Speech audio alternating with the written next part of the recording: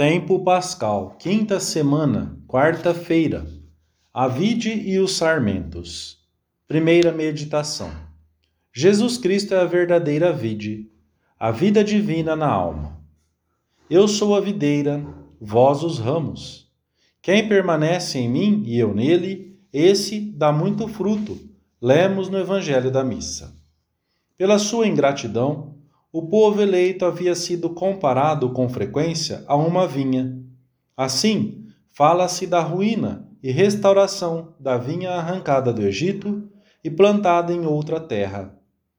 E Isaías manifesta a queixa do Senhor, porque a sua vinha, depois de inúmeros cuidados, contando que lhe daria uma colheita de uvas, deu agraço, uvas amargas. Jesus também utilizou a imagem da vinha para significar a rejeição do Messias por parte dos judeus e a chamada dirigida aos gentios. Mas aqui, o Senhor emprega a imagem da videira e dos ramos, num sentido totalmente novo. Cristo é a verdadeira videira que comunica a sua própria vida aos ramos. É a vida da graça que flui de Cristo e se comunica a todos os membros do seu corpo, que é a Igreja. Sem essa seiva nova, esses membros não produzem fruto algum, pois estão secos, mortos. É uma vida de valor tão alto que Jesus derramou até a última gota do seu sangue para que pudéssemos recebê-la. Todas as suas palavras, ações e milagres nos introduzem progressivamente nesta vida, ensinando-nos como nasce e cresce em nós, como morre e como nos é restituída se a perdemos. Eu vim, diz-nos ele, para que tenham vida e a tenham em abundância. Permanecei em mim e eu permanecerei em vós. O Senhor nos faz participar da própria vida divina. Quando é batizado, o homem transforma-se no mais profundo do seu ser, de tal modo que é como se nascesse de novo. Torna-se filho de Deus, irmão de Cristo e membro do seu corpo, que é a Igreja. Esta vida é eterna, se não a perdemos pelo pecado mortal. A morte já não tem verdadeiro poder sobre aquele que a possui, pois esse jamais morrerá, mas apenas mudará de casa para ir morar definitivamente no céu. Jesus Cristo quer que os seus irmãos participem dessa vida que ele tem em plenitude. A vida que da adorável Trindade se derramou sobre a santa humanidade do Senhor transborda novamente, estende-se e propaga-se. Da cabeça desce aos ombros. O tronco e os ramos formam um único ser, nutrem-se e atuam conjuntamente, produzindo os mesmos frutos, porque são alimentados pela mesma seiva. Eu vos escrevo isto, diz-nos São João, depois de nos ter narrado inúmeras maravilhas, para que saibais que tendes a vida eterna. Esta vida nova chega até nós, ou se fortalece especialmente pelos sacramentos, que o Senhor quis instituir para que a redenção pudesse chegar a todos os homens de uma maneira simples e acessível. Nesses 7 sinais eficazes da graça, encontramos Cristo, o manancial de todas as graças. Neles, o Senhor fala conosco, perdoa-nos, conforta-nos.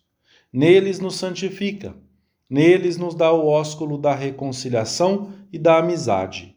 Neles nos comunica os seus próprios méritos e o seu próprio poder. Neles se nos dá Ele mesmo. Segunda meditação. Jesus nos poda para que demos mais fruto, sentido da dor e da mortificação. Todo ramo que não der fruto em mim, ele o cortará. E todo aquele que der fruto, ele o podará para que dê mais fruto. O cristão que inutiliza os canais pelos quais lhe chega a graça, a oração e os sacramentos, fica sem alimento para a sua alma, e esta morre às mãos do pecado mortal, porque as suas reservas se esgotaram, e chega um momento em que nem sequer é necessária uma forte tentação para que caia. Cai por si própria, porque já não tem forças para manter-se de pé. Morre porque a sua vida acabou. E se os canais da graça não estiverem bem desimpedidos, porque uma montanha de apatias, negligências, preguiças, comodismos, respeitos humanos, influências do ambiente, pressas e outros afazeres os obstrui, então a vida da alma vai enlanquecendo e agoniza até que acaba por morrer. E naturalmente, a sua esterilidade é total, pois não dá nenhum fruto. A vontade do Senhor, no entanto, é que demos fruto e o demos abundantemente. É por isso que ele poda o sarmento. É interessante observar que o Senhor utiliza o mesmo verbo para falar da poda dos ramos e logo a seguir da limpeza dos seus discípulos. Vós já estáis limpos pela palavra que vos tenho anunciado. Ao pé da letra, a tradução teria que ser esta: e todo aquele que der fruto, ele o limpará para que dê mais fruto. Temos que dizer sinceramente ao Senhor que estamos dispostos a deixar que ele arranque tudo o que em nós for obstáculo à sua ação. Defeitos do caráter, apegos ao nosso critério ou aos bens materiais, respeitos humanos, pequenos pontos de comodismo ou de sensualidade.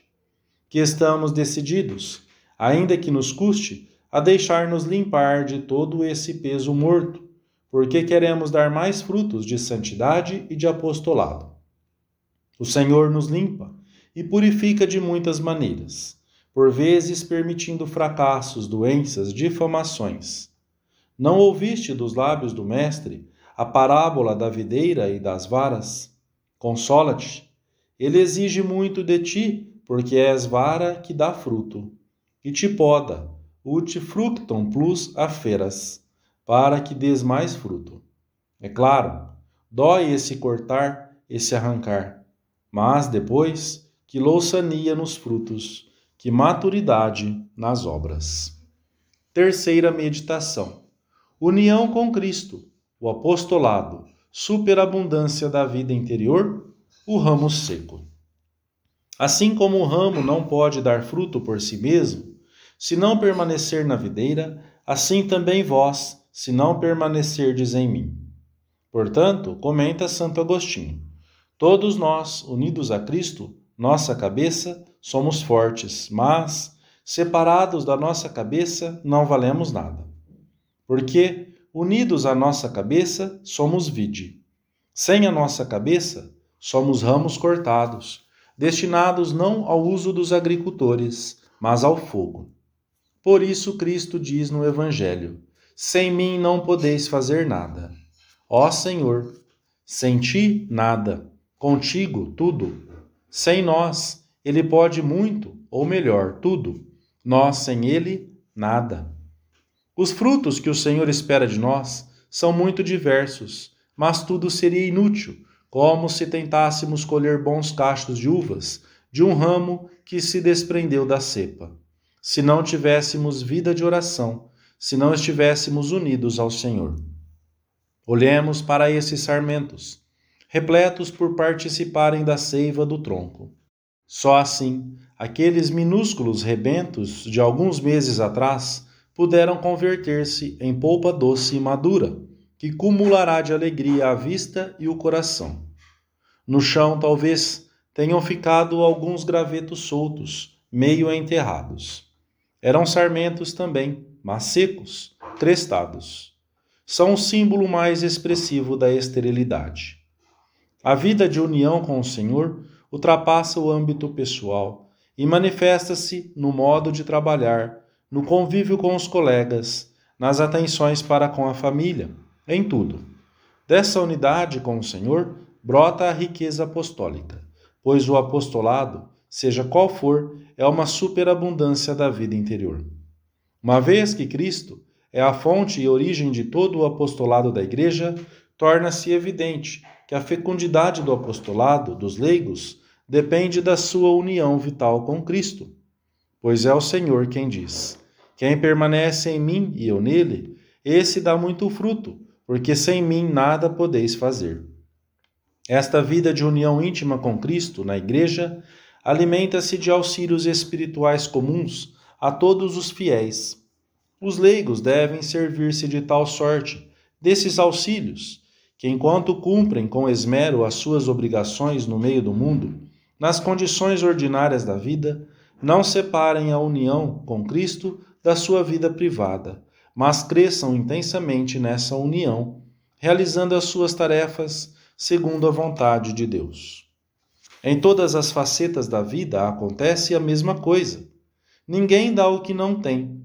Só da árvore boa se podem colher bons frutos. Os ramos da videira são desprezíveis quando não estão unidos ao tronco, e nobres quando estão. Se cortam, não servem para nada. Não interessam nem ao agricultor, nem ao carpinteiro. Para os ramos, de duas uma, ou a videira ou o fogo, para não irem para o fogo, que estejam unidos à videira. Estamos dando os frutos que o Senhor espera de nós? Os nossos amigos têm se aproximado de Deus por nosso intermédio? Damos frutos de paz e de alegria no meio daqueles com quem mais convivemos? São perguntas que poderiam ajudar-nos a concretizar algum propósito antes de terminarmos a nossa oração. E fazemo-lo junto de Maria, que nos diz: cresci como vinha de agradável odor, e minhas flores deram frutos de glória e abundância. Pois quem me acha encontra a vida e alcança o favor do Senhor. Ela é o caminho mais curto para chegarmos a Jesus, que nos cumula de vida divina. Amém.